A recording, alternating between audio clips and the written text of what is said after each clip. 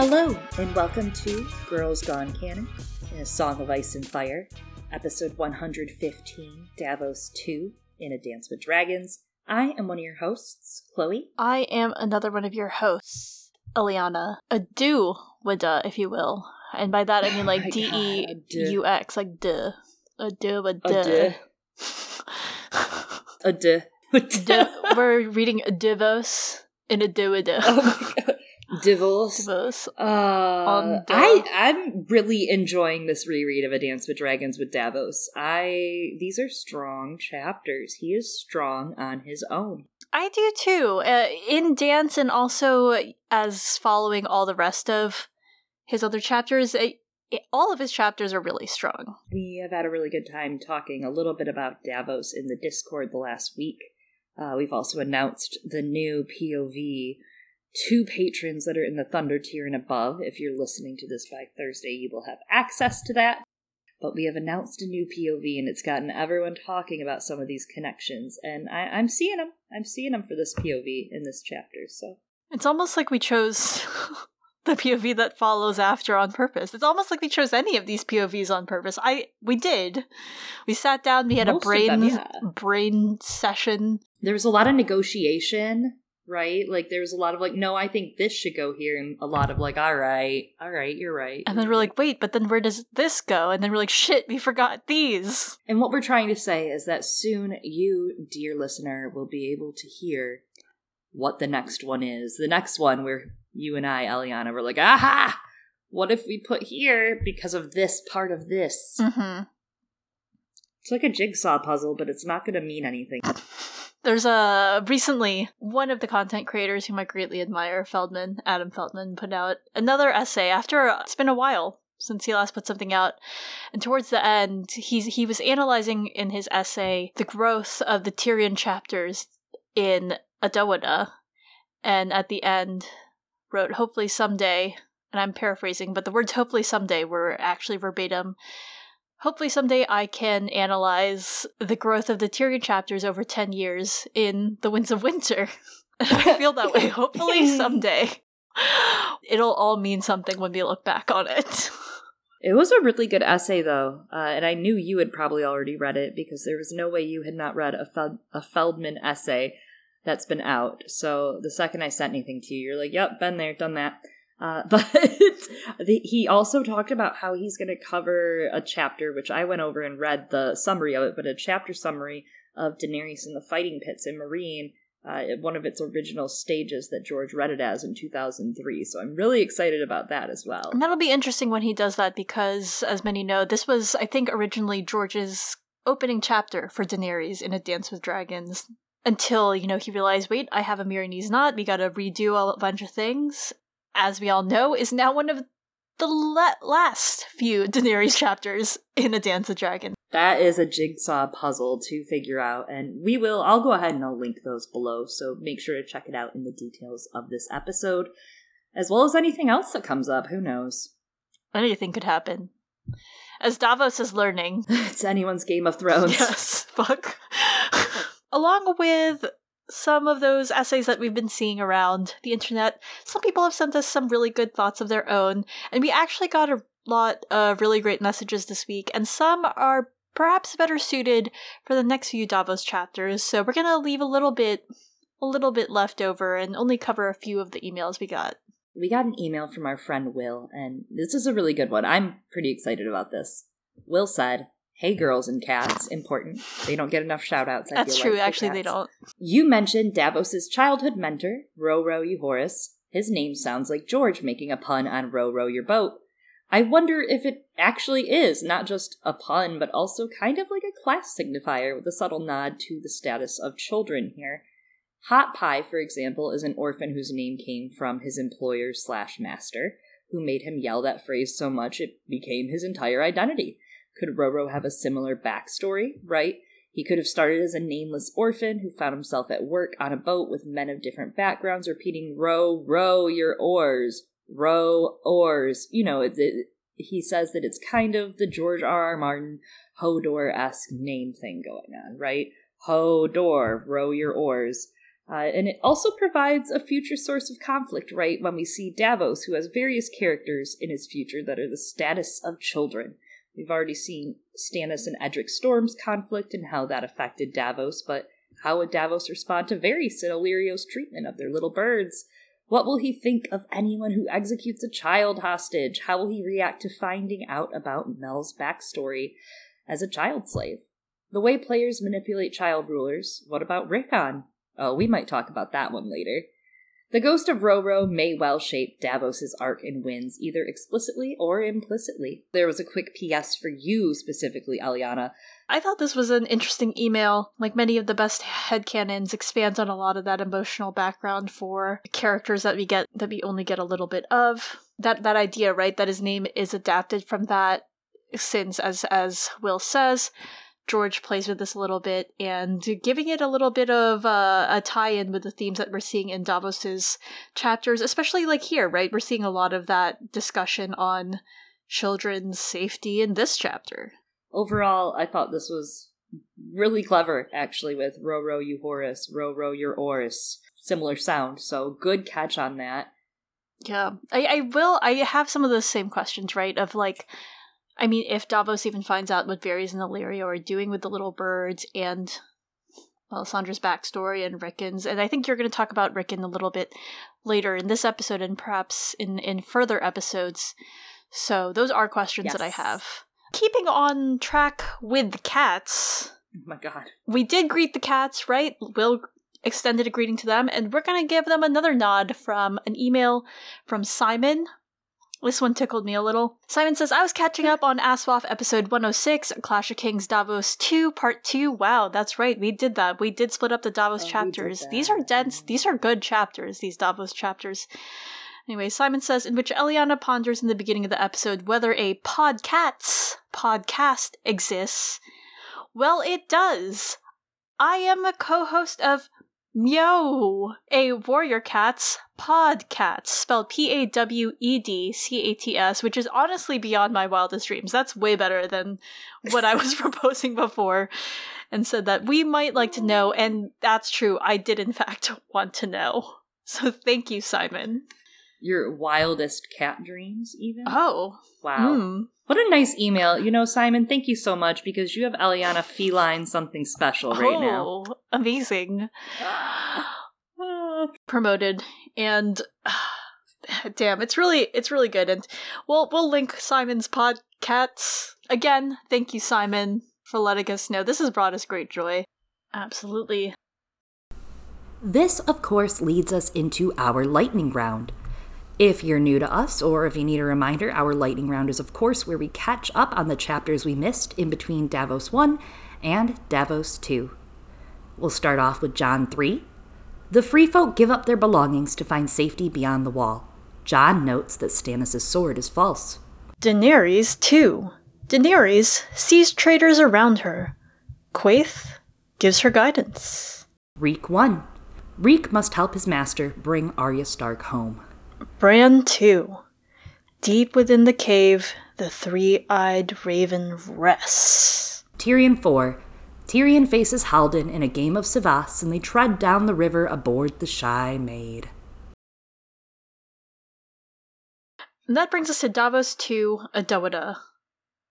Davos enters White Harbor for the first time in years and surveys the changes that come in wartime. Yes, Davos is sneaking into White Harbor as a common sailor aboard the ship the Merry Midwife.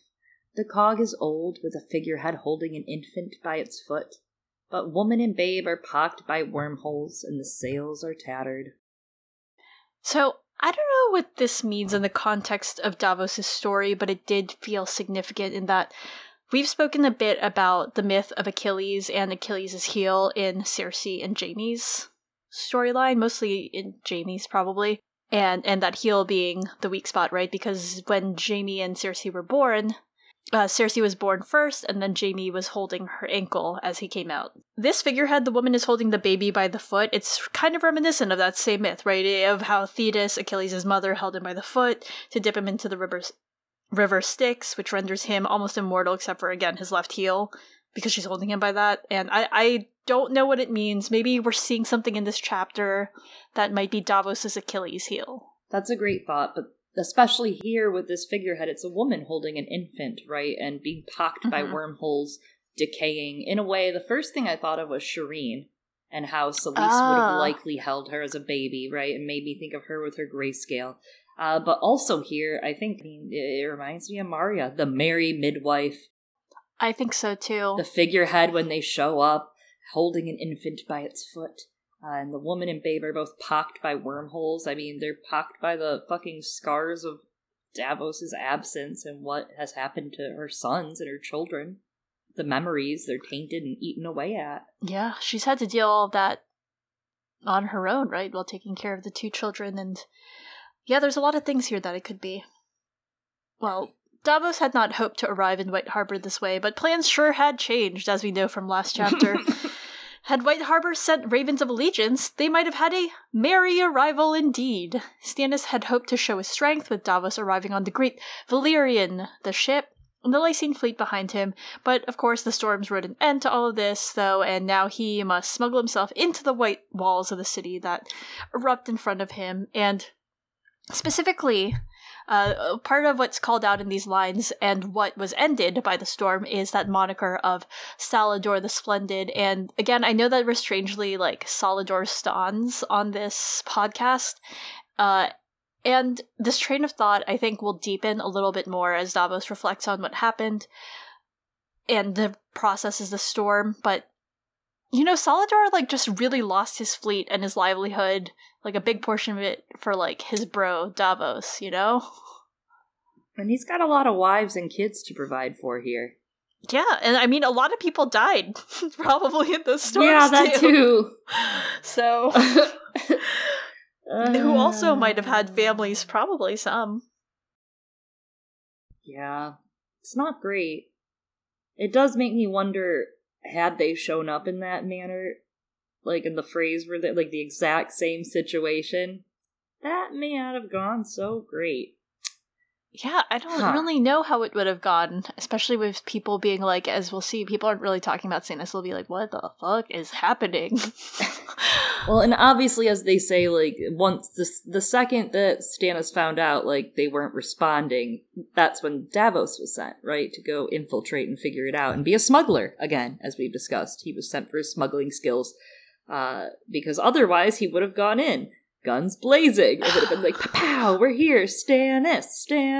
And then all of White Harbor would be like, great. fuck no. Yeah, especially with their 23 hidden ships as we get to it. Yeah, because things have changed, right? Davos hasn't visited White Harbor in at least 6 years, and the defenses have definitely strengthened, though he's trying to figure out how.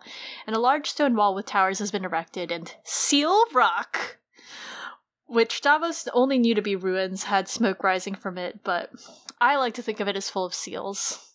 They're the dogs of the sea. Well, and that's what's interesting is there used to be seals, as we'll get to.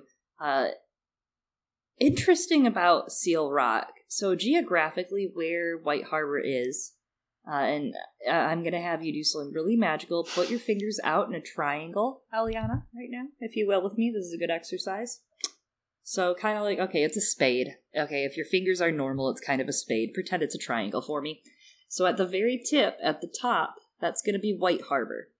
On the left, in the very left corner, that's going to be the neck. And in your very right inner corner, that's going to be the sisters. So we're really not far, right? Like White Harbor, where it is geographically, it's basically the Vale South. Right, like it's barely part of the north, you're not too far in, geographically speaking. Also, if you recall, we were talking about Ashara Dane's possibility in being the fisherman's kin. Ned makes it a lot more interesting when you think about it. Anyways, I digress. Ashara is alive. White Harbor's in the Bight. They're not in the Bay of Seals. Skagos, all the way around the continent, is in the Bay of Seals, with actual seals and rocks. The language is described really interestingly. It says it sits at the mouth of the Bay of Seals, massive, mountainous, caves, mountain fastnesses, basically that everything is stony. So it's really interesting that White Harbor, which is kind of out of place with their new money and their religion, and they're immigrants to the north who accepted them. Their geographical proximity and where they are, they're trying to kind of copy into northern culture, right? Like having this big seal rock is very northern, but at the same time, their ways are not northern. They're economically very advanced. You walk into their city and it's a port city. You have the hustle and bustle. When you walk into this chapter, it's like Arya chapters in A Feast for Crows. You hear the hustle and bustle and see the hustle and bustle of the city as you read this chapter. And something interesting about that geographical proximity for White Harbor to me is the Neck being so close to it. The Neck is kind of on almost native land, right? Children of the Forest land. Kind of the bridge between the north and the south. Mm-hmm. They were annexed to the north, not really, in their consenting to it. They were forced. The last Marsh King was defeated, forced to marry into the Starks. They were forever annexed.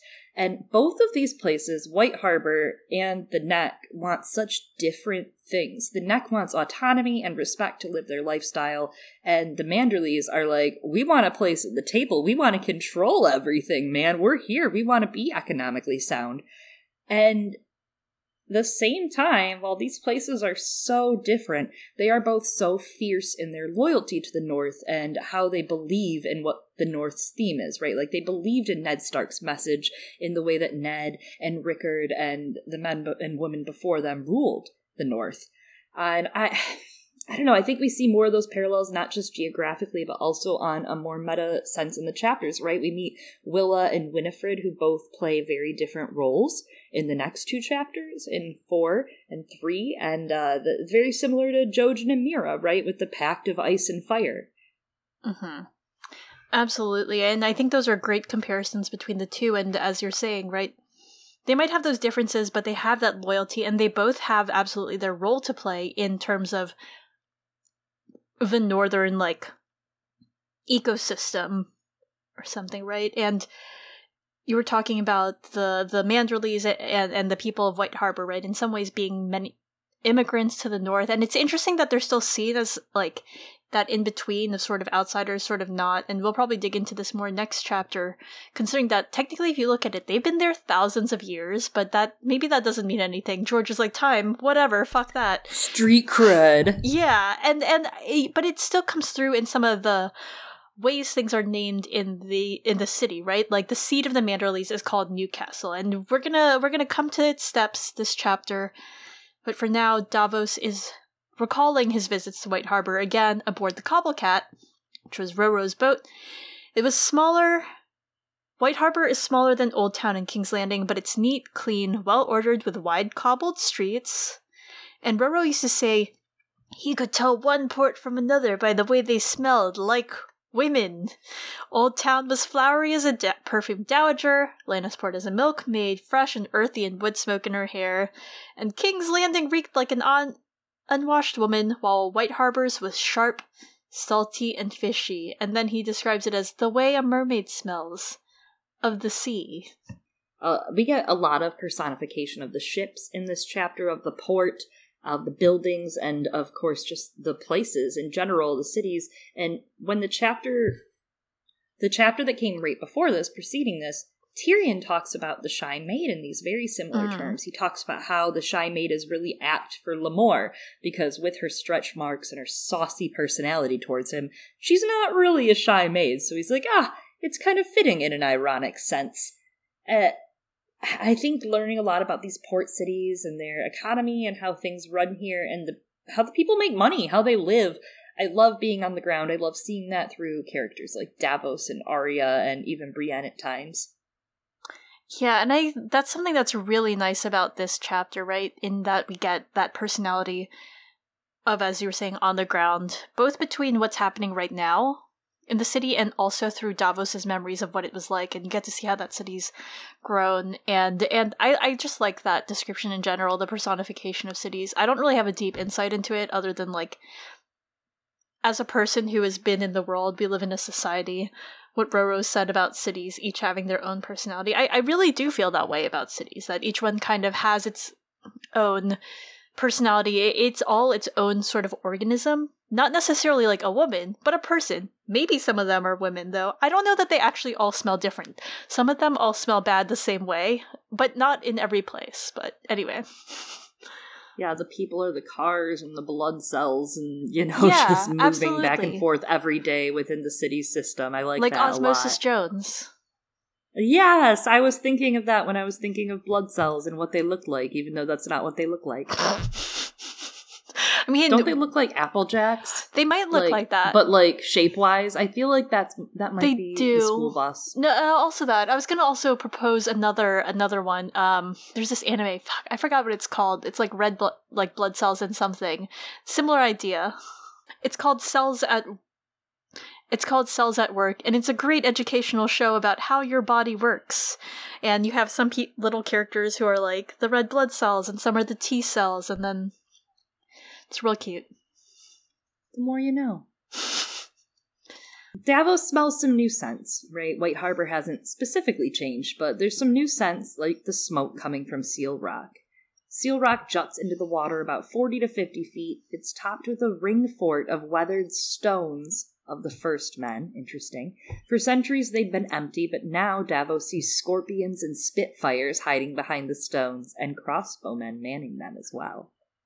So this is kind of insignificant, but the language here kind of reminds me and parallels what happened at the Fist of the First Men, right? With all that First Men stuff around here, and then for the first time in many years, so many people there preparing for war, just like how the Rangers were doing the first enormous ranging in a while. That entire ring being like this interesting ring of, stones jutting up. Very Stonehenge. Yeah. The stones in a circle of the first men. I'm not trying to say the pattern from the show with the others, but maybe it means something after all. Who knows? Yeah, and I mean, George is, of course, very much inspired by those kinds of structures. Not necessarily the show, but I mean, of course, the show, because again, he's writing it based off of that. Yeah. Easter Island shit. Mm-hmm. And as you said, literally Stonehenge. Yeah. I don't know how inspired he is by this, but I'm inspired by the seals that used to bask on the rocks. And when Davos was younger, Roro had told him to always count the seals, because the more seals there are, the more luck. Well, shit, because there are no seals now. Eliana, when I tell you that Davos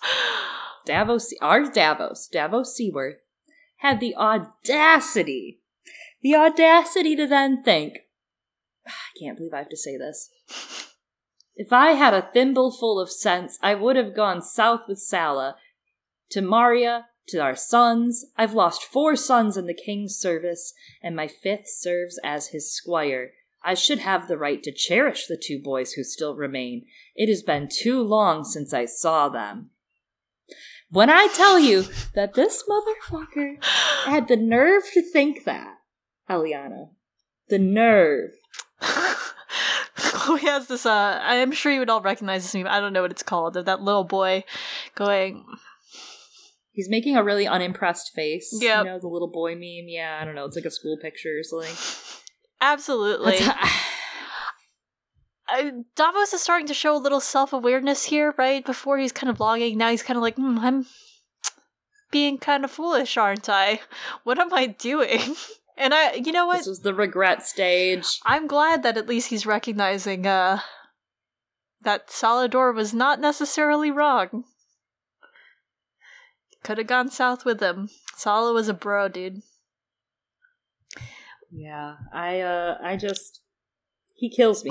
You were so close, Davos, and that happens a few more times. The thing is in this chapter, I know it keeps happening.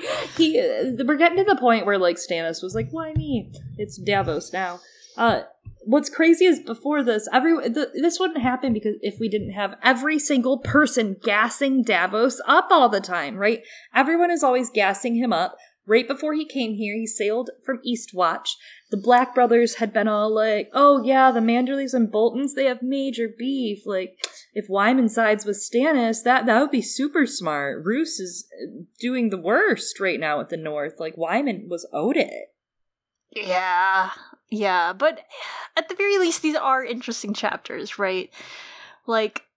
It's these lines from the Night's Watch that, to me, really set the tone for this chapter, because, like, while the previous chapter set the stage for Davos' skills as, like, literally an ambassador of the Stannis Baratheon regime, I think that this one shows the other side of his skills in politicking and gathering intelligence. Like, this is a regret that I have. I didn't write these books, but if I were George, it would be a regret of mine, where I feel like if he were to rewrite Clash today, as the writer that he is, with the sorts of things that he's interested in, he would have written those chapters where Davos and his sons go and deliver the news about the Lannister heirs being bastards, and really show us the reaction of the small folk to those news, and towards Stannis, and getting that sense. And looking back on it as I read both this book and Fire and Blood and see George's progression, I do think it's really remarkable that we hardly get anything about that, right? Like, the lines are very brief and after the fact, and I feel that Davos here, when he's at the Lazy Eel and really talking to the apple seller and everything, it's similar to that in spirit, and where he's just gathering that information. I never would have thought what after Clash would have happened, you know, during that time, if that had actually been seen. I would have loved to see him interact more. And I think this is what this chapter and the last chapter really sell, is letting him shine on his own. Yeah. And a lot of the small folk stuff in this chapter especially is, I know George could write 800 chapters about Arya and Braavos, but that would be fun, of just Davos smuggling adventures. Ocean's 11 Davos books, you know? Actually, though, that is what his life was maybe a little bit like. And a lot of Arya's chapters in Braavos, right, explore similar ideas of everyday people and their lives. And I just think that, you know, Davos reports to Stannis. He gives him kind of the truth, but how much of it is couched versus what we would have seen of, like, how people really think, which is what this chapter gives us insight on. Yeah. Well, Davos doesn't have much hope, right? If what he learned at Sisterton is true, the Manderleys are about to join up with the Freys and Boltons and Lannisters. He prays he isn't too late, and he gets on in. The Merry Midwife pulls in her sail, and he watches this new large wall that has been built, and it concealed the inner harbor, he realized, which is the better place to land. The city looms on one side, and the Wolf's Den is on the other, with Newcastle rising behind the thick white walls. He realizes Wyman had been building ships, and he looks for him a little, and he's like, wow, he could have like a score of them within these walls. We'll see them a little later. Davos sees the domed sept of snows surrounded by tall statues of the Seven. While the Manderleys had brought their gods north, they still honored the old as well, with a tangled weirwood growing behind the Wolf's Den. The Wolf's Den serves mostly as prison now, though the Septons ran most things here. So, 3 different thoughts, not necessarily all related, regarding this. And one, the Sept of the Snows just has a cool name. I really like the way it sounds. Awesome. Another is, of all the cities we've seen, and this is just top of mind, because Chloe and I are, in fact, on an adventure through the Free Cities on our Patreon. And it's interesting to see that while the old gods, are less favored here, they are accepted, right? We are in the north, of course, and it kind of reminds me of the Free Cities over in Essos, with, you know, White Harbor being a place where there is a lot of religious coexistence, like we're seeing with those Free Cities, because of, well, some of the Free Cities, because of their roles as trade centers.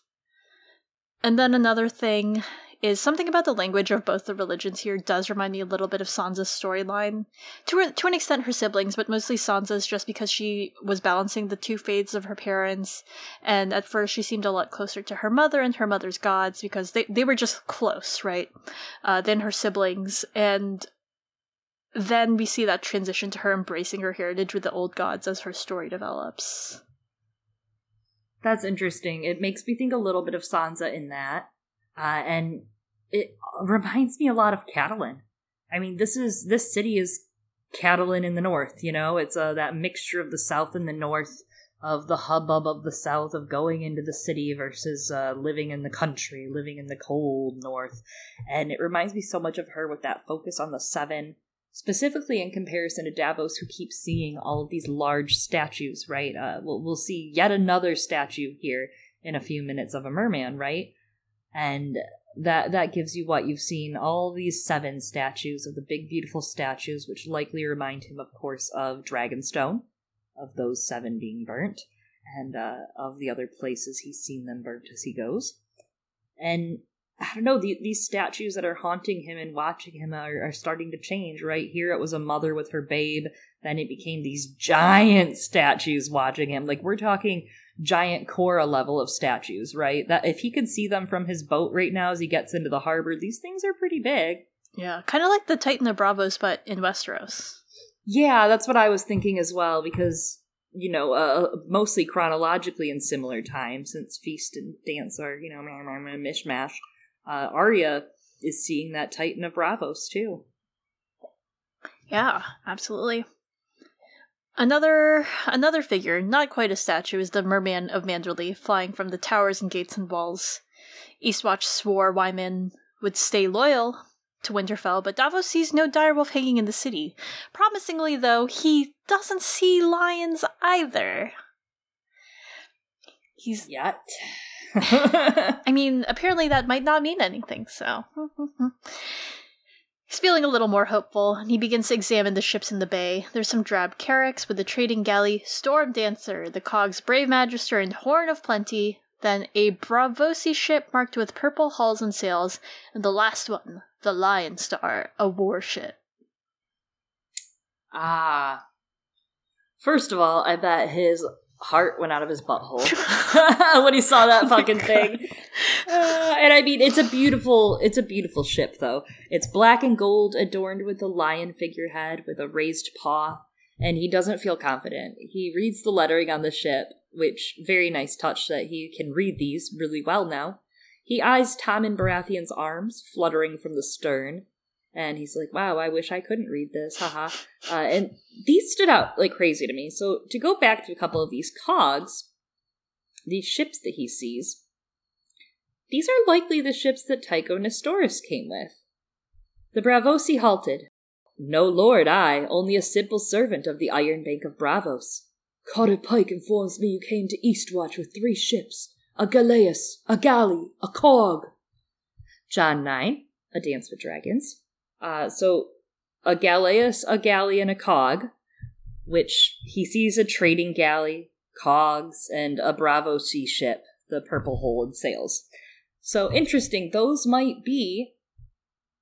just might be Tycho Nestoris' rides as he got into town. I think you're right. Like, it matches up too much.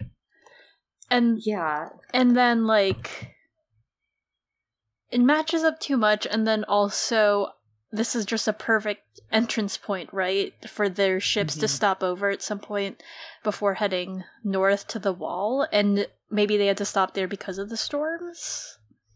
Yeah. And I imagine they'll probably hit Eastwatch and then come in from there is what their thoughts were, but we know that's not 100%.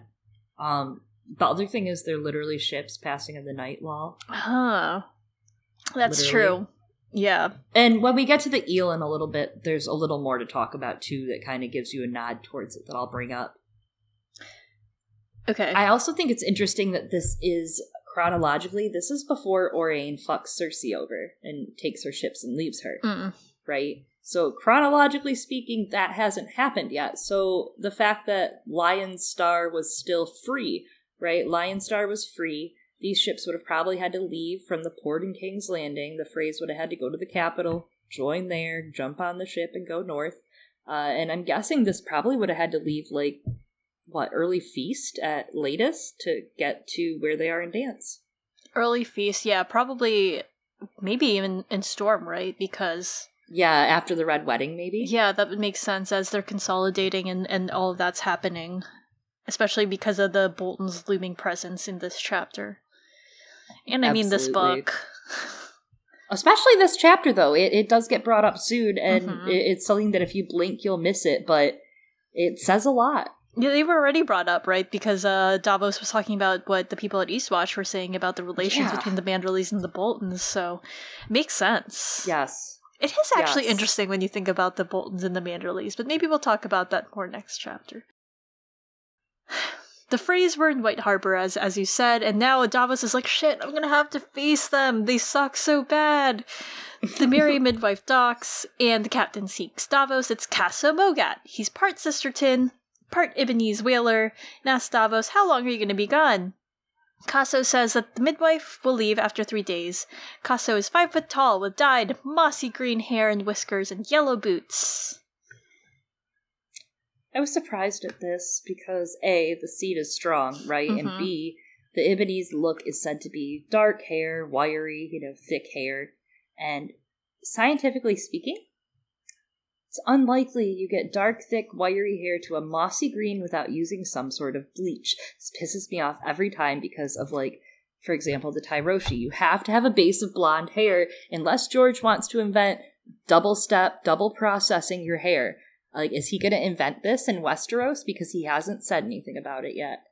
So you can't dye your hair those colors without having it lighter than the colors, Eliana. It's not. Yeah, this isn't magic. Legitimate question, would they not have... Was there no ancient form of bleach, right, to be able to do this? You could obviously do, acids from fruits. That would be the best. A hair lightener can be made from wood ash, too. And it turns into lye when you soak it in water and filter it. But I want George to talk about it. Yeah, I mean, he probably is known as you were pointing out, pulling shit out of his ass. Oh wait, that is never mind. Pulling stuff out of his ass. I was like, no, that one's too literal. Too literal. Yeah, and it does suck as someone who has considered it, but was never willing to bleach their hair. And, I mean, Casso's got a lot of hair. He's described as hirsute. I'm not sure if I'm pronouncing that right, but it's my new word of the day. It means hairy. That's all it means. And regarding the hair dyeing, though, it is interesting, and I'm just, on that wavelength, because, again, we're going through the Free Cities, and we were hypothesizing during our cohort episodes if, any of the Brave Companions were cohoric. We were like, oh, maybe these people are Tyroshi because they dye their hair, but we're seeing that might not really be an indicator, because we're seeing that those trends from Tyrosh are getting picked up by other places, and it's really showing that quick and prominent cultural exchange between these trade cities, especially, right? Casso's adopting this Tyroshi trend and fashion, and we see Wyla Manderley does it too. Yeah, come on, Dad. All the other girls are getting hair dye from the port. Come on, Gramps, come on. I feel like Wyman would be supportive of it. He'd be like, that seems cool. He's the cool grandpa, yeah. Yeah. No, well, and that's the thing, is he's just like, yeah, sure, we're fitting him with trade cities a little. I don't know, it's just killing me because that George just doesn't realize that he's putting unrealistic standards on hairdressers all over the world. Because, now, girls are going to come in and be like, make me Tyroshi. And they're going to be like, it's going to take 12 hours to do that and fry all your hair off. I mean, what else is people doing, right? They got 12 hours to burn. Why not? Yeah, this is the time, here in these desperate times, to do it. Yeah, I was just saying, they don't got the internet. They don't have shit. Ariane didn't even like to read the books she did have, right? Okay? What did she do? She just masturbated the whole time. Same. Oh, we're not talking about the... Well... Davos tells him that if things go well, he might be back by tomorrow, but if things don't go well, Casso, don't wait up. Customs men are boarding the ship as Davos leaves, but he's not their concern, right? He's as normal as it comes. He's middling height with a shrewd, weather-worn peasant's face. Grizzled beard, brown salted hair. He made sure to wear his super plain garb, right? He wore brown breeches, blue tunic, woolen mantle, wooden clasp, and salt-stained leather gloves, of course, to hide his fingers. Yeah, so this plays a little bit into what we were talking about last episode about glamours and disguises in Davos' storyline. And Davos is playing on that again here, right? He's doing the same thing by hiding his identifiable features to become another person. And I think that there's a lot about Davos' chapters. You were talking about Arya and Braavos that go really well with her chapters in both Feast and Dance, right? Same as how Arya's learning to pick up information from all the people on the streets. And while selling clams, Davos picks up a lot of information through the gossip of the sailors in this chapter and disguising himself as a sailor. And Though some nobles, as we'll see later, would argue that he's actually disguising himself as a lord in a king's hand. Davos is like, fuck you, but only in his head, which is relatable. And like Arya, Davos is able to hide in plain sight and maneuver to some extent between those different social classes, all for different goals and ends. And in that way, Davos is kind of a bit like Varys, right? He's acting as his own master of whispers here, and of course, all the disguising parts. And I'm thinking, perhaps again, Davos is just a little bit more like Melisandre than he would like to admit. Yeah, he totally has his own little repertoire of smoke and mirrors to play with. Mm-hmm. And that's the thing. It's very, hashtag Catholic guilt. He doesn't want to embrace that side of him, I mean, literally, because a lot of it. Yeah, a lot of that difference for them is that religion. Davos is like, nah, I'm different now. Yeah. Davos walks along the wharf, going through the fish market and watching the brave magister load casks of mead. Beyond that, sailors are throwing dice and fishwives cry the day's catch. He hears a boy beating time on a drum for a ring of river runners and sees spearmen guarding Seal Gate, but rather poorly, busy flirting with a sex worker on the dock. The language here's fun. The gate was open, the portcullis raised. A euphemism for not only sex and flirting, but also that this guy sucks at his job. Oh, yes, true. I wonder if that's going to be important later. Maybe not. Maybe it's just about sex. I know it's a fish. I know it's a show moment, but how Arya enters Winterfell in the show, that one moment, very interesting. How she dupes the guards. It reminds me kind of that, if maybe there'll be another moment with guards here. Yeah. Someday, not now. Heavens. Hopefully, someday. Who knows if we're ever going to come back here, is what I'm saying, but... I hope so. White Harbor's interesting. I hope so, too. I really love all the statues, and we do get another statue here, right? Yes, we do.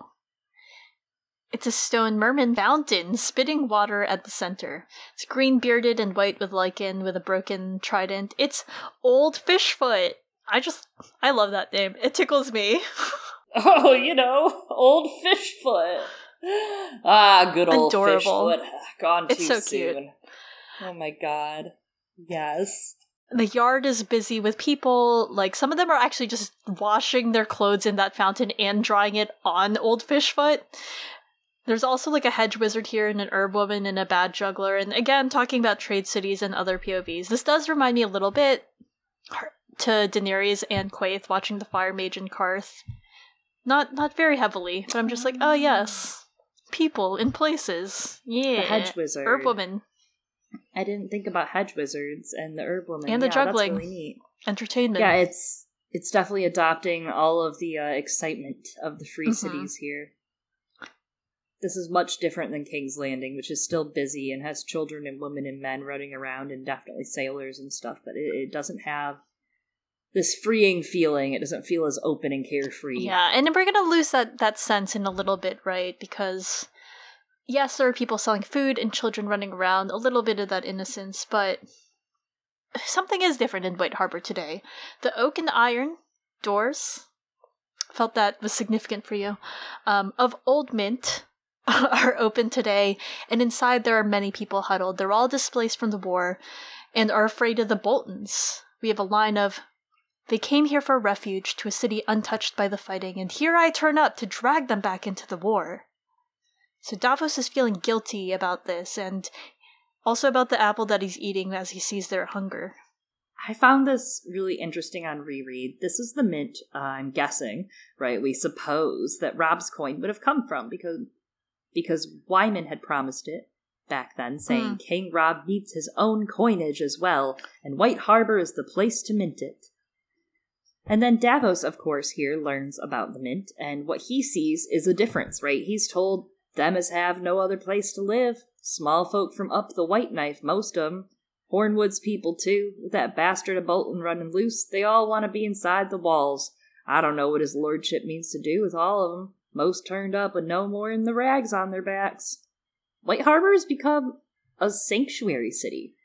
This is a really interesting clue for us, too, that he's saying Hornwood's people, which are not too far from here, obviously. It's not like it's a long run down the way. It's not like they're trying to get to Winterfell from where the Hornwood lands are, but Hornwood's people and people up the White Knife are all coming down here because the Bastard of Bolton is a threat.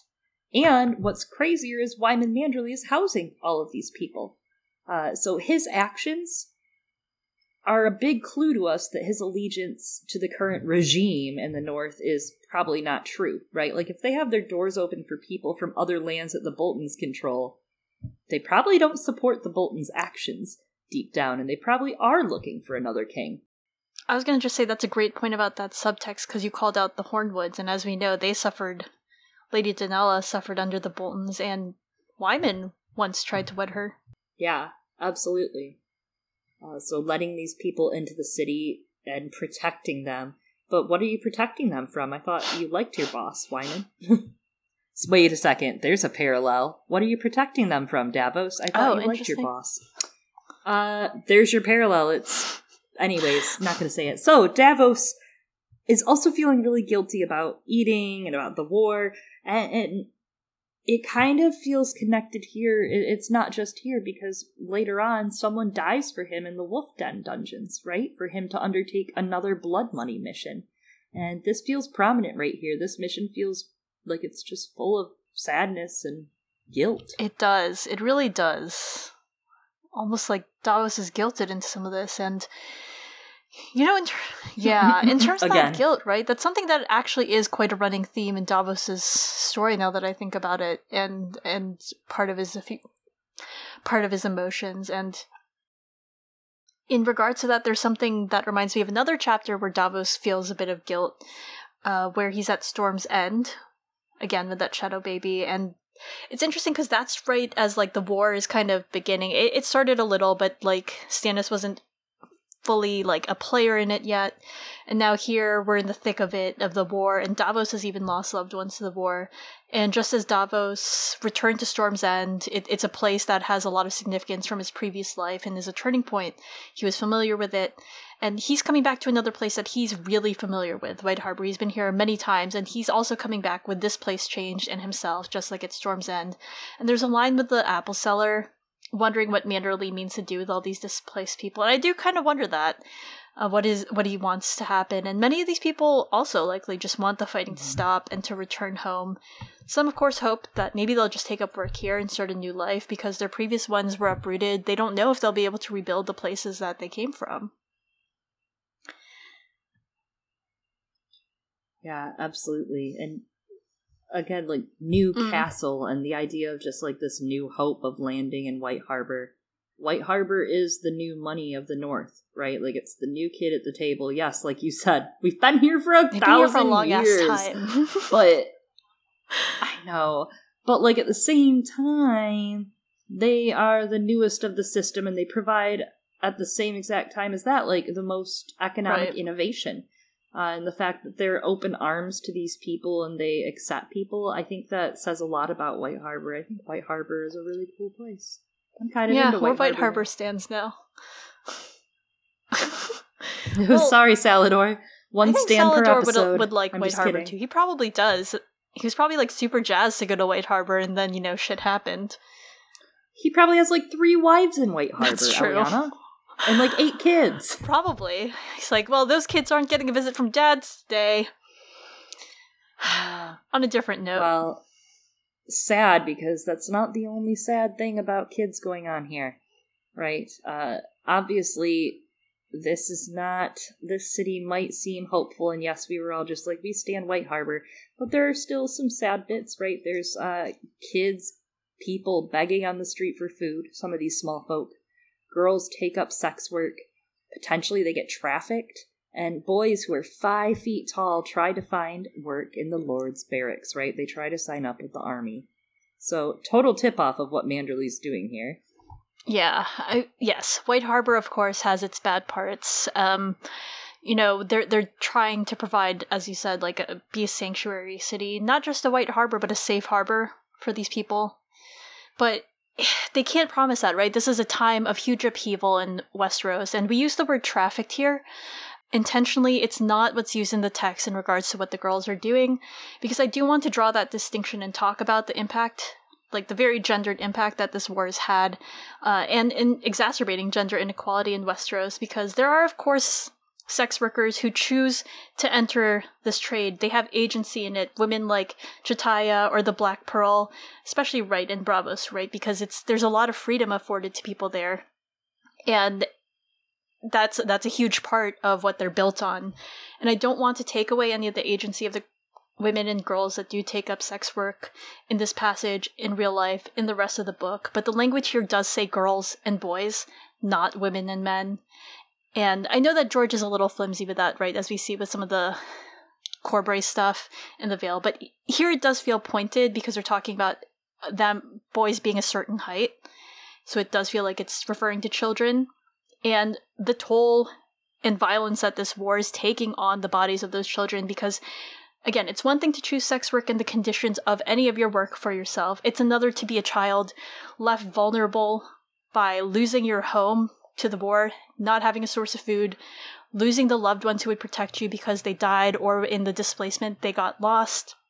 You're lost yourself too, and it's all taken from you, and in desperation, you turn to selling your body. And for girls, especially who are young, who might not have an education or any other form of livelihood, or that leaves them especially very vulnerable to kidnapping, to slavery, and other forms of sexual and gender-based violence, without any of those systems of support. And this is true for the boys as well, right? And what's happening to their bodies, because if they're large enough, right, they aren't escaping the war. They're re-entering the war. They're being put into danger again with all they have to offer, which is their bodies for fighting.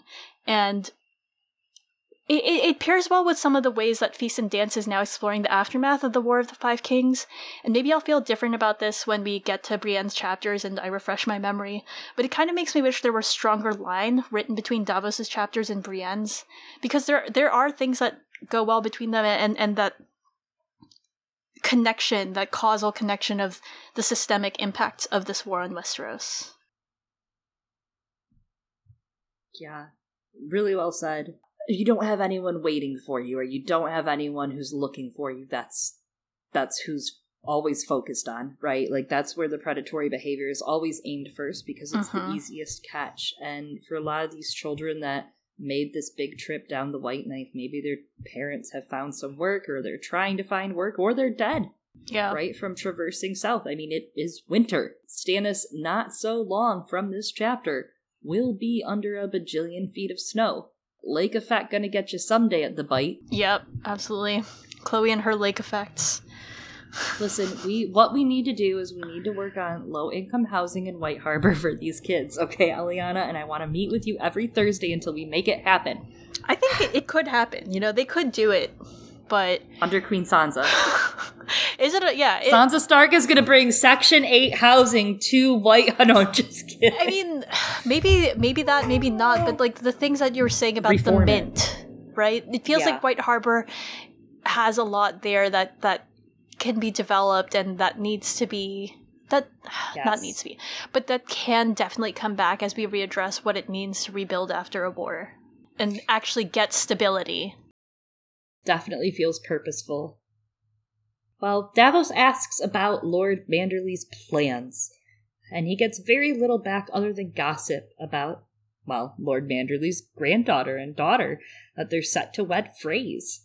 Davos is eating his apple, and he feels like it's kind of a gross apple, right? But he thinks it's worth the money because he got good information out of the seller. Yeah, and the seller's like, give me back that apple if you're not going to eat it. The seeds are also still good. And it reminds me a little bit about what is the value of, like, an onion? Is it still good? Is it still bad? And you know how Chloe and I feel about the onion? Because we are not wasting food here. Well, and more than that, it's also very much referenced how much money it cost him. I think it was a halfpenny, right? Or something that it cost him to buy that apple. So he literally considers what it was worth to him, and that the money was worth it to him, and that the person that he gave it to, it was better to just give that guy the money and get a little tiny piece of info out of him. Absolutely. Even if the apple sucked. Yeah, Davos has a lot of empathy, I think, for what's going on here. Right? Yeah. Yes. Trigger some thought in him. As Davos walks across the yard, he remembers places in the city, like a brew house with beer so good it sold for as much as Arbor gold. But he's seeking wine, landing at the Lazy Eel. The food was bad there, and so was the company, but there were no guards. Some things never change. Inside the eel, time stood still. I just love that line. I think it's a beautiful line. There's a lot of beautiful lines in this chapter, and I don't know if it's just me overthinking it, if the eel stuff and the name in this place is meant to be a nod for, like, rereaders about the lamprey pie and, like, free pie stuff. Because, like, at the same time, lampreys aren't technically eels, but they kind of look like eels, and people sometimes call them eels, so, like, they're basically fucking eels. Yeah. I don't know. It might just be, like, a fun name that George thought up. Because it is a fun name. Right. I don't know. Or it's about dicks. It's probably about that lazy eel. Actually, it probably literally is, now that I say it aloud. Now that you say it, I didn't really think about it. I wasn't really thinking about penis right now, but thanks, Eliana. That's what it is. I'm now convinced. It's probably actually canon. Well, besides 4 sex workers, a proprietor, Davos has the lazy eel all to himself, Eliana. Amazing. As he drinks and waits, he stares at the hearth, thinking of Melisandre. The Red Woman could see the future in the fire, but all that Davos Seaworth ever saw were the shadows of the past. The burning ships, the fiery chain, the green shadows flashing across the belly of the clouds, the Red Keep brooding over all. Davos was a simple man, raised up by chance in war and Stannis. He did not understand why the gods would take 4 lads as young and strong as his sons, yet spare their weary father. Some nights he thought he had been left to rescue Edric Storm. But by now, King Robert's bastard boy was safe in the Stepstones, yet Davos still remained. Do the gods have some other task for me? He wondered. If so, White Harbor may be some part of it. This is interesting because it does harken back to a lot of Tyrion, especially, actually, in Dance. He has a lot of that, like, why am I still alive, bro? Mentality going on, and in Clash of, well, I got this far, something must be okay with me, the gods must give a shit about me if they exist.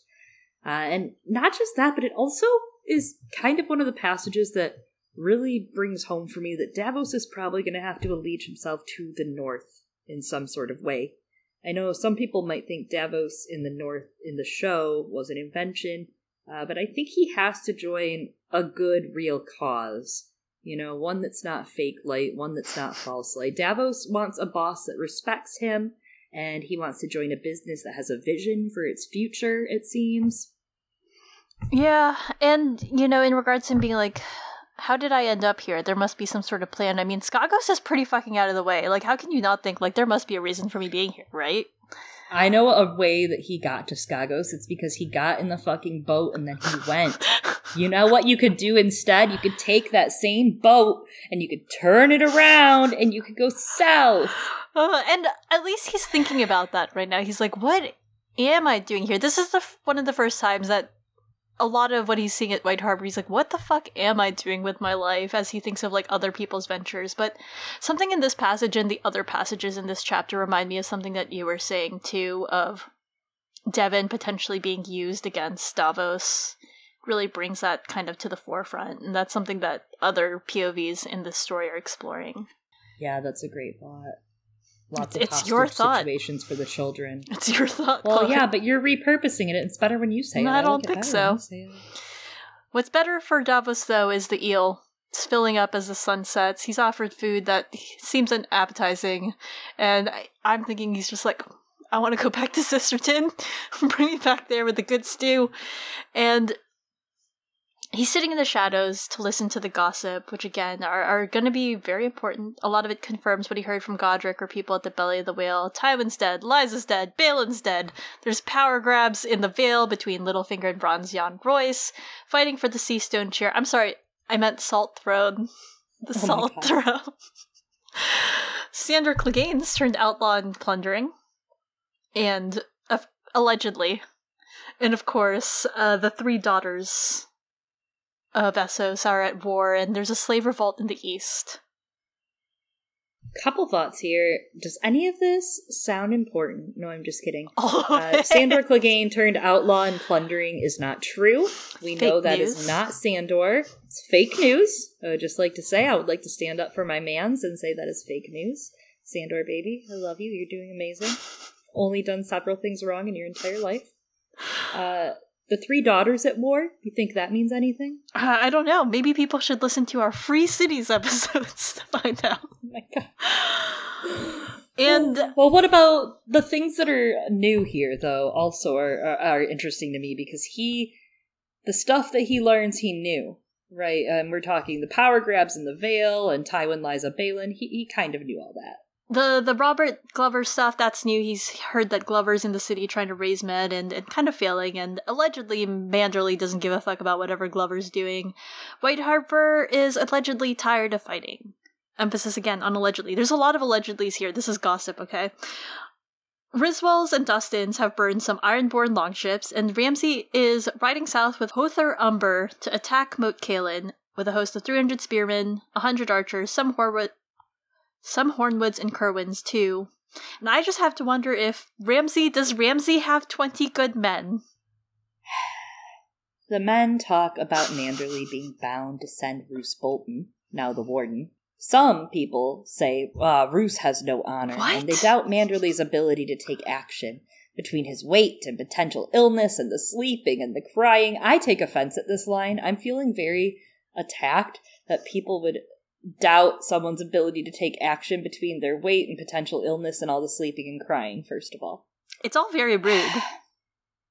It's not nice, and I feel attacked. But they do say, after all, the Lion's got his son. No one spoke of King Stannis. No one even seemed to know his grace had come north to help defend the wall.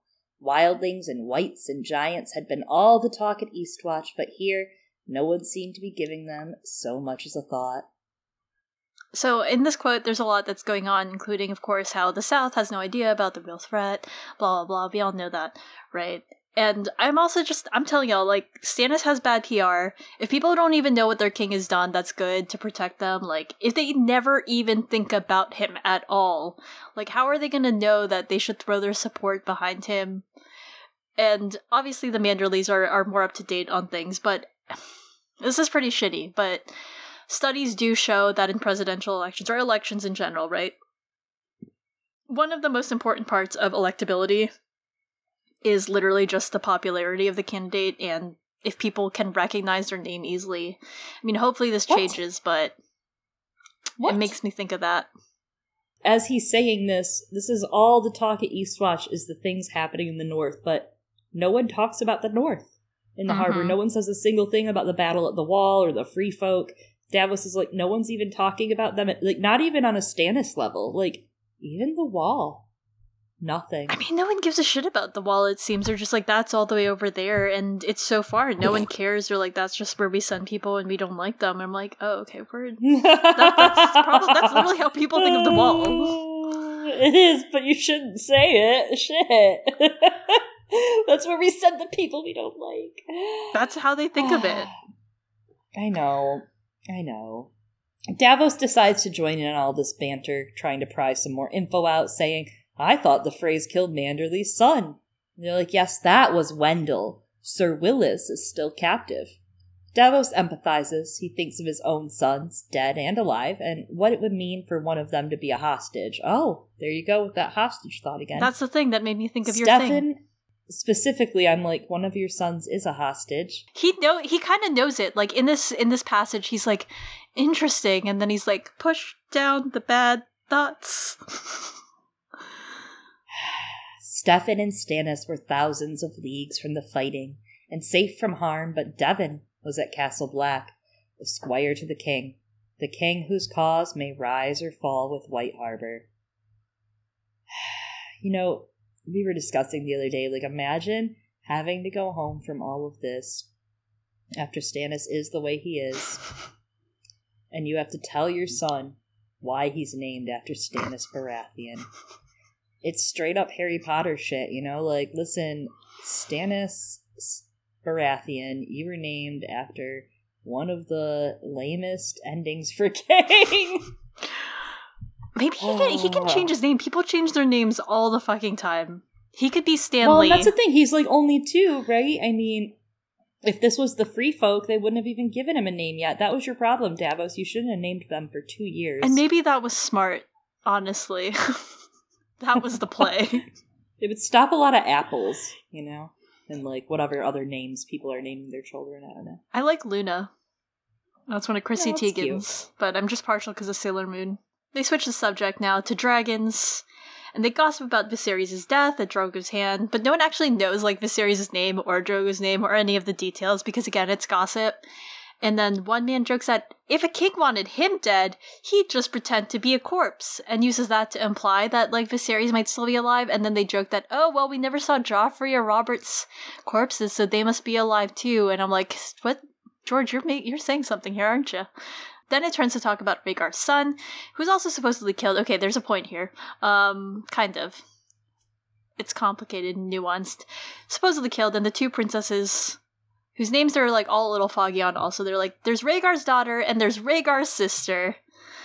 And then they confuse them with Baelor the Blessed sisters. And they're like, oh yeah, her name is Dana. Dana, right? And eventually we'll get to Rhaena and Elena, but a little bit touched on with the Maiden Vault. But they discussed that wedding.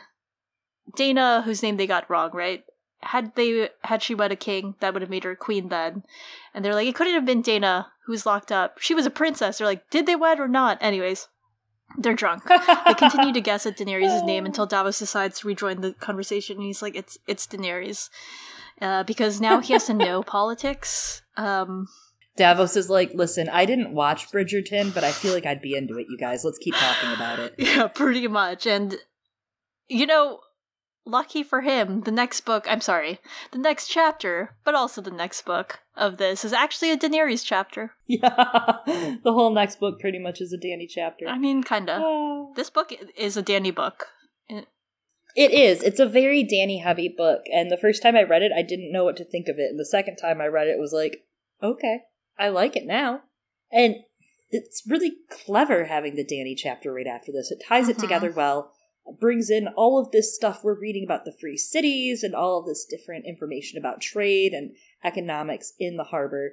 It's very clever. There's a lot going on here with this little talk he's listening in on. I joke that it's like, you know, Bridgerton.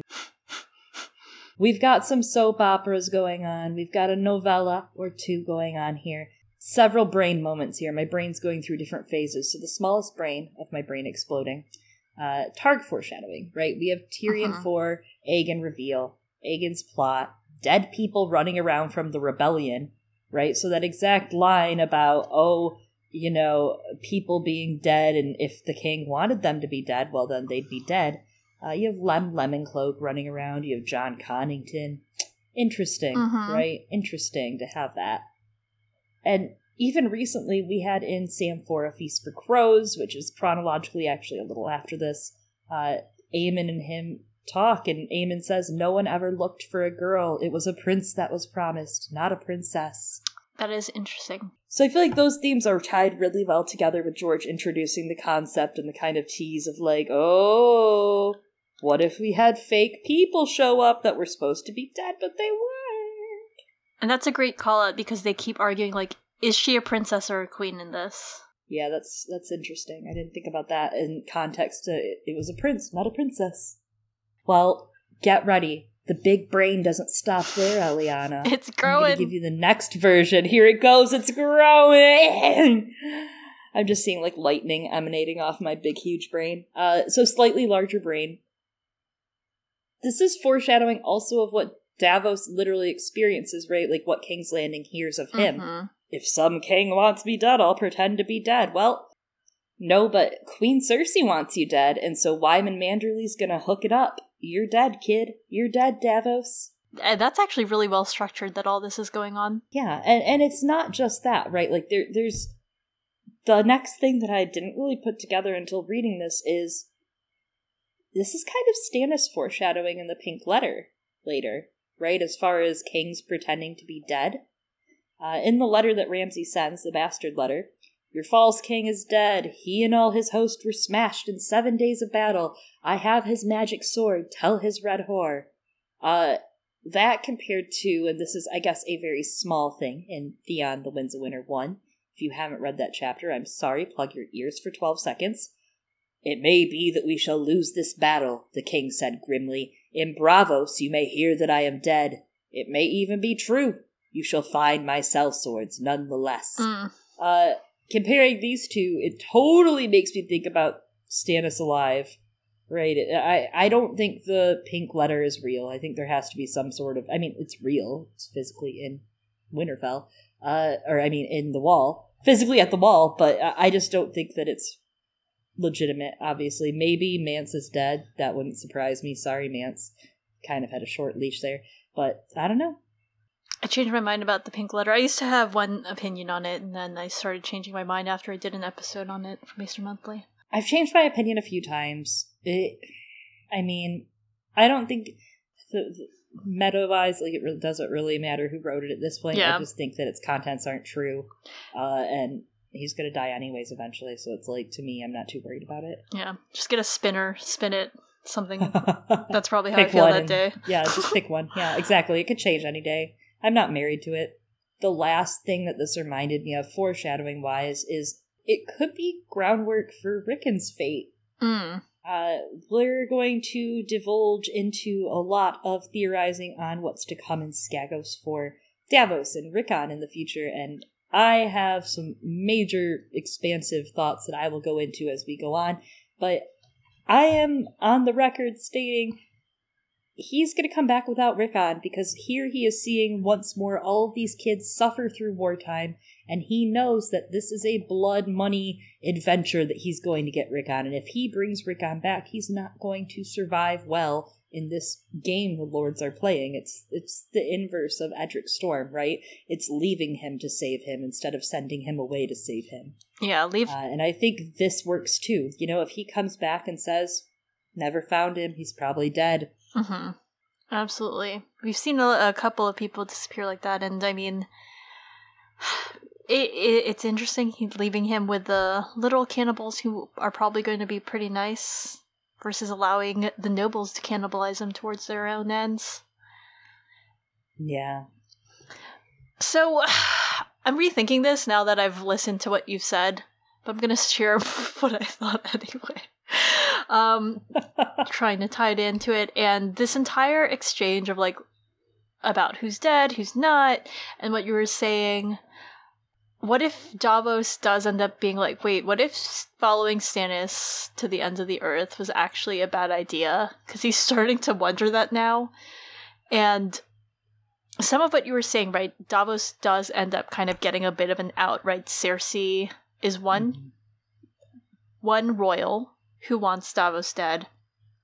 And it makes me think, coming back to what you're talking about with Fagon and his crew and Jon Connington, that line of, if one hand can die, why not a second? And I'm or even a third, right? Jon Connington faked his own death to join Aegon's cause, and Davos kind of, again, has an out here right now, and is a theoretically, allegedly, dead hand of another king. And besides Cersei, what if he also does it to kind of ghost Stannis, right? Because besides a corpse easily being able to be faked to be him if you cut off some of the fingers, right? There's a lot of that, what we're seeing here of Davos's identity being slippery in these last two books that could be more foreshadowing or set up for that. Of course, Melisandre's lines about the finger bones and the Mannerly swearing that his head is atop the walls and the phrase agreeing. And Davos pretending to be someone else and easily able to get lost in a crowd if he just wears a glove, like how Jon Connington was able to pretend to be someone else by dyeing and covering up his very identifiable hair. I mean, all he has to do is hide his hand for a while and he can become no one. I mean, he's obviously doing it now for Cersei, but yeah. Right, obviously for Cersei. And it brings to mind Tyrion. The dwarf's head being sent for Tyrion, that obviously isn't Tyrion. And Tyrion knowing people are dying for him to be thrown off the scent. obviously Tyrion can metabolize that and deal with that. And when I say metabolize, I really mean compartmentalize it and put it back under his skin so he can just be cynical his whole life. But Davos, I don't think Davos can take a lot more, is my whole thought process here after seeing this. Like, this is a lot. It's a lot for anyone. And in the Winds of Winter, I think Davos might get broken from all of it. He might be the type of person that's compelled to do something about being broken, right? But he might say enough's enough at some point here. Because, I don't know, I couldn't live with that much guilt of people just dying like crazy for me. Yeah, and that's a lot of what we're seeing in these chapters, right? Davos dealing with the guilt of what he's done. And he's like, is this worse than when I was a smuggler? Are some of these things worse? Yeah. That started in Clash. You know, intelligent people are rarely happy. That's what I have to tell you, Davos. Sorry. He could have been happy. There was a smart move to make where he could have been happy. And, well, again, someone does know what happened to Daenerys. In Pentos, one of the sailors heard from a trader on the Slow-Eyed Maid, who recalls a story of a young girl that was seeking passage for herself and her 3 dragons, but that guy decided that spices were actually way more profitable and less of a fire risk than having 3 dragons on your ship. But Davos doesn't join in their laughter because he actually knows what happened to the Slow-Eyed Maid from last chapter, because Godric is, of course, enjoying that ship's spices now. Then he has this line where he thinks the gods were cruel to let a man sail across half the world, then send him chasing a false light when he was almost home. What does it mean? What does false light mean, Eliana? What does it mean?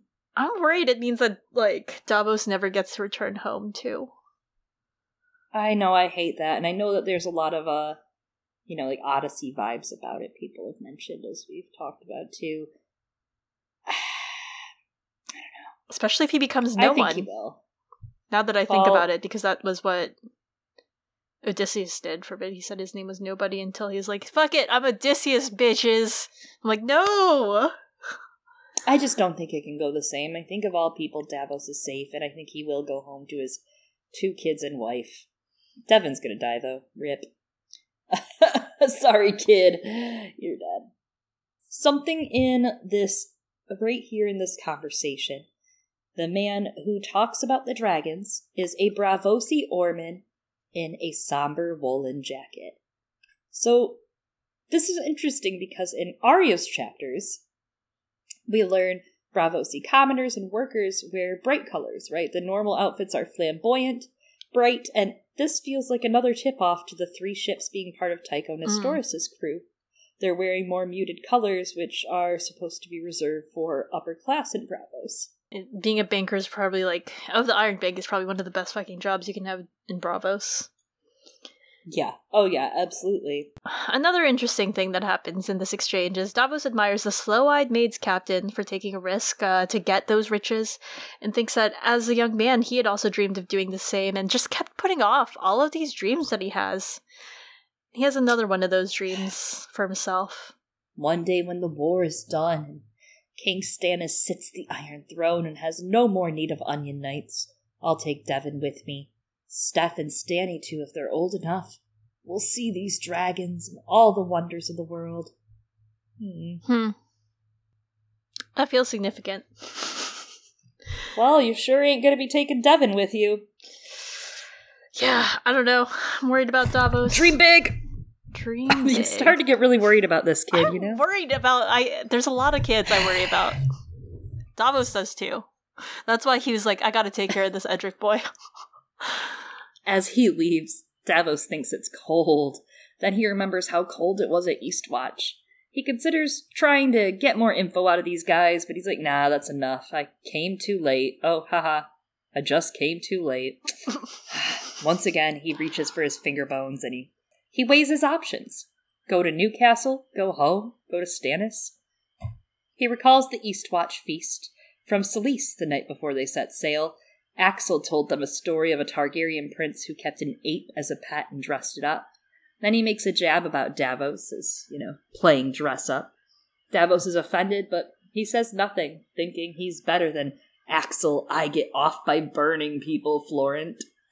That's literally Axel Florent. And so it's interesting that Davos remembers this memory as he's blending in amongst the sailors and a lot of other things that are going on in this chapter as he, again, revisits a place he's been before. And we've been trying to parse this out throughout Davos' storyline. What is motivating Davos to stay with Stannis? Like, he's not that cool.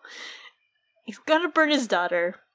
But I do love that this chapter, again, is one of the first times that makes the question of why is Davos supporting Stannis explicit, because he himself is now wondering, I don't know what the fuck I'm doing here. And he's actually of clear mind, unlike the time that he was kind of delirious on a rock after the Blackwater. And he's like, I have another life I could be living. And he's really taking that question seriously and starts to be like, am I being foolish? And I think that there's a lot of reasons that Davos is here. He's really conflicted, I think. And of course, part of it, as he said and pointed out, is for his children's future and their security, perhaps, which apparently that might not be going as well as he had planned. Part of it is, of course, for Stannis. I think there's a part of Davos that really loves Stannis. And part of it is, of course, for the good that Davos believes that that he himself can do for the realm, and that perhaps he does believe Stannis is good for the realm and is part of that.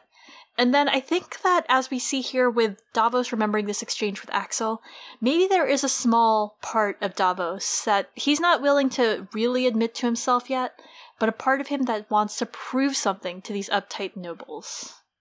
Mm-hmm. Obviously the children's future, that's the loudest thing. And he thinks, if he takes one false step, he's dead, right? He loses it all. He loses everything for his family, everything he's built up. It's like political Jenga. It is. And he's doing okay. He's doing pretty well. He's made some risky pulls, but he's trying to save up that 401k though, man, for his family, He really is. And it's like, for retiring in 10 years. You're not going to make enough interest, Davos. That's for sure. Not these fucking interest levels, just as Tychos. Well, by process of elimination, the story about the Targaryen ape, a lot of people have speculated about it, and this is it. This is the one reference. It could have been a pre-Westeros Valyria thing going on. It could have been before. But I don't know, the fact that Axel knows it makes me think it would have had to be, in his lifetime. I did see a lot of really good references that it could be Aegon, Balon and Alyssa's son, or possibly Aerian's son, Maegor, due to the timeline and that Axel, would have known him. So, interesting. I did think that, not too long ago, Tyrion was dressed up, or Tyrion is being dressed up as a demon monkey by Illyrio, right? That's literally what he calls himself, because he's wearing that jester's outfit. And I think that's kind of an interesting reference here when we consider Tyrion's capabilities and limitations as Hand being compared to Davos and being dressed up or dressed down for the position they're going to right now. That's a great point, yeah. And Tyrion is also someone else who's slipping between classes right now. Mm-hmm. Davos stares up at old Fishfoot. Bless that statue. And I don't know, I'm really obsessed with the statue. Resolves to go through with what he came here to do. He's inspired to prove that he is no ape in velvet, but a king's hand. And he heads up Castle Stair, which is a street going towards Newcastle, the seat of House Manderley. And then at the top, he looks down at the harbors to survey the war preparations, which are 23 war galleys in the inner harbor, realizing that Wyman's been busy. And so we didn't quote the whole thing here, but I love the language in this ending with Davos finding his resolve. I'm gonna read the one line. When he reached the top, he turned to look behind him. And I just feel like that line is so loaded in the context of this chapter, because now we're seeing that Davos isn't ashamed of being a smuggler. Now that he hasn't been with these shitty ass nobles for a bit, he's like, they suck, I'm awesome. And he's embracing the skills that being a smuggler has given him. It's given him survival to get to Sisterton.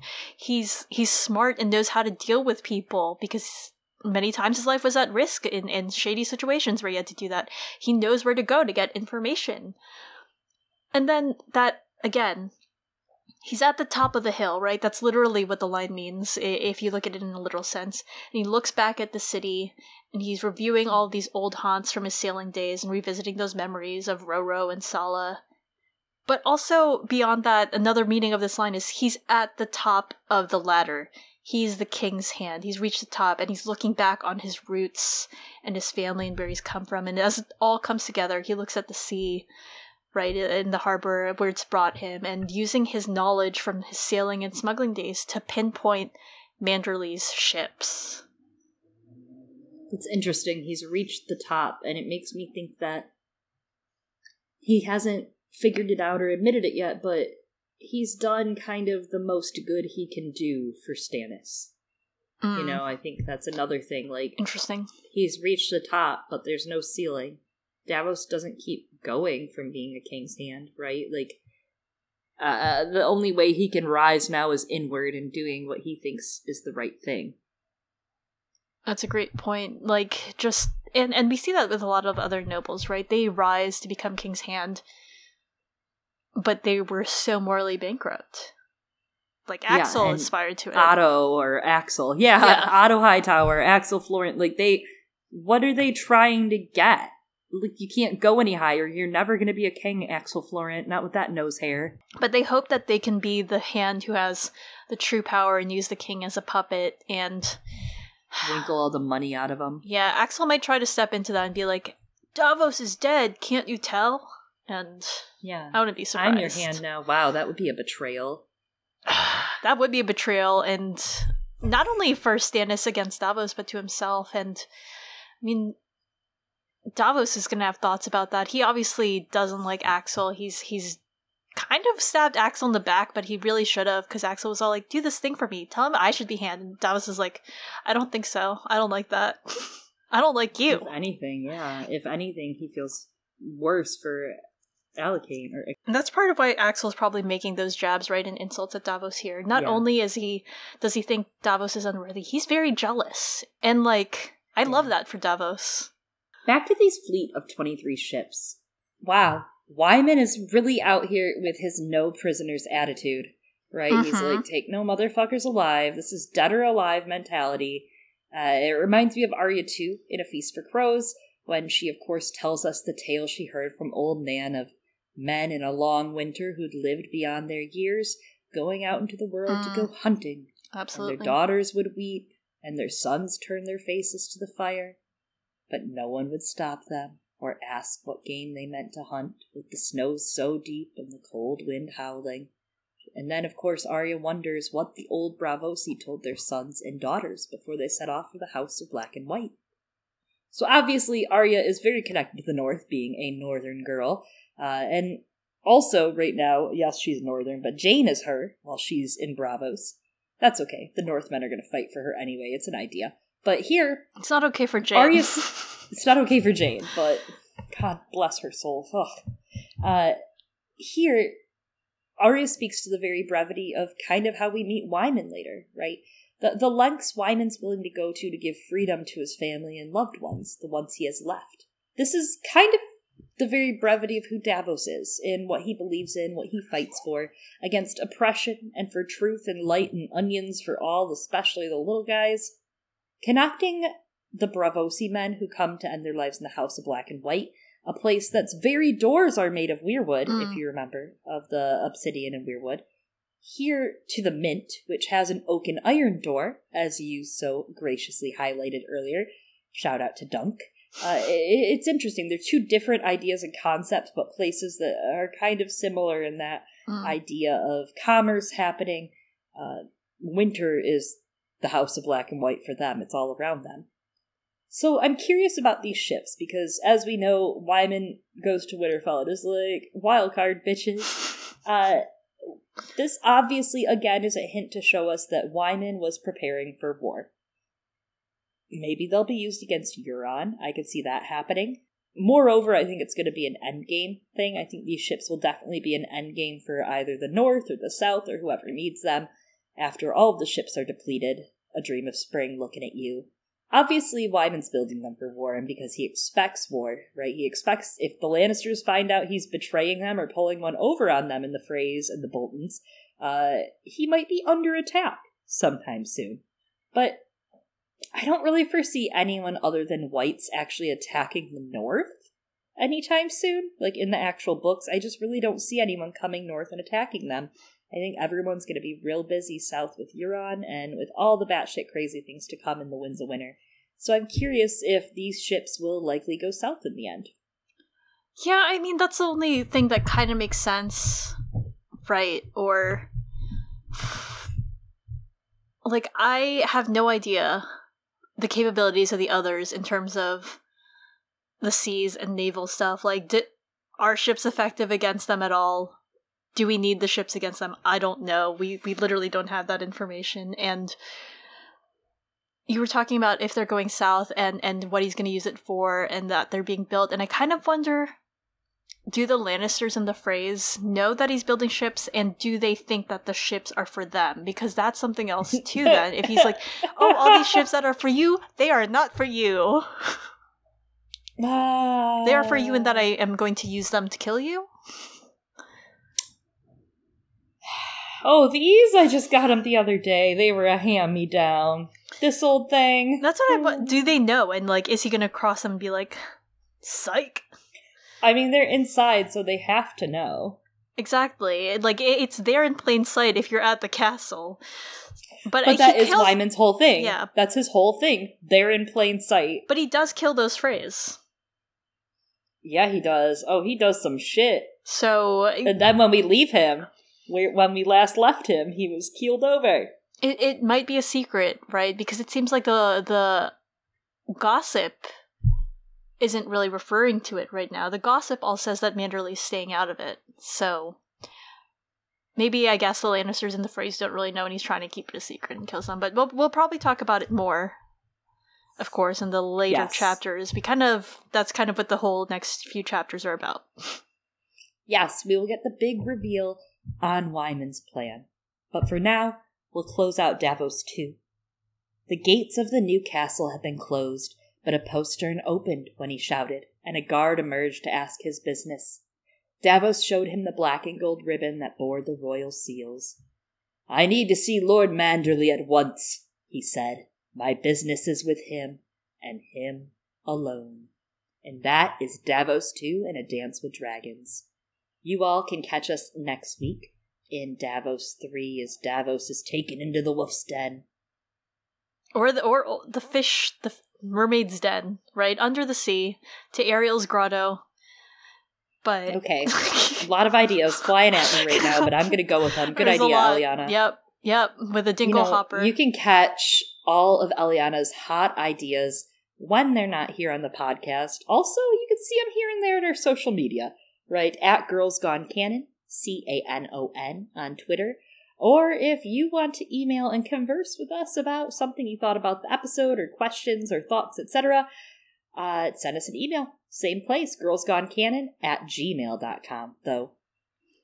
And of course, stay tuned for the thoughts that we do share on the podcast. You can subscribe to us on many different platforms, such as Podbean, where these are all hosted, Google Play, Apple Podcasts, Spotify, Acast, Stitcher, Pandora, Amazon Podcasts.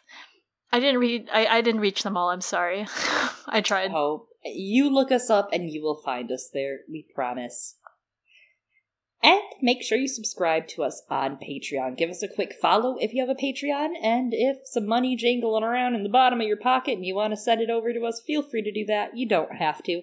Patreon.com/girlsgonecanon. Every month, $5 and up patrons of the Stranger tier get a special bonus episode on something very entertaining. Last month it was on Qohor in our tour of the Free Cities. This coming month it will be on something to do with his dark materials. You will learn about that very soon. We also have a Discord that members in the Thunder tier, $10 or above, get access to. A private Discord server where we talk about everything under the sun, whether it's A Song of Ice and Fire, Davos being stupid and he should have gone home with Salador, video games, food, you name it, we're there chatting about it with our friends. Indeed, and people have started streaming their own plays of various Aswaf mods of other games, which has been fun.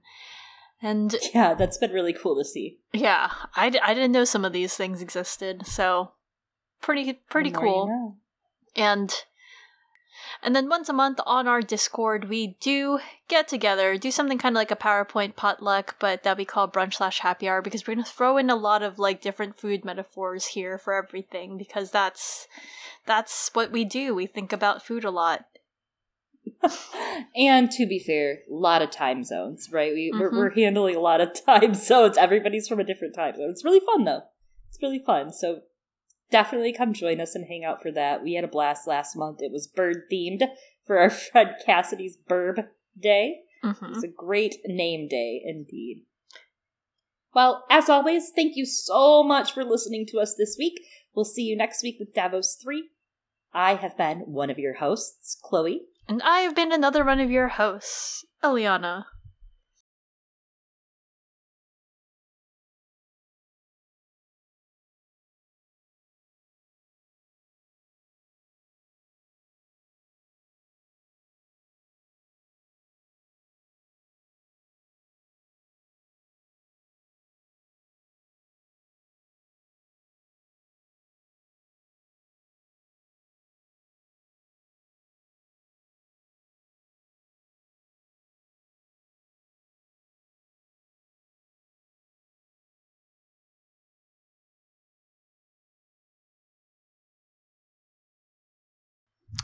Divos. De. In a de. With de. A de. With de. I can't believe he had the audacity to think that. The audacity.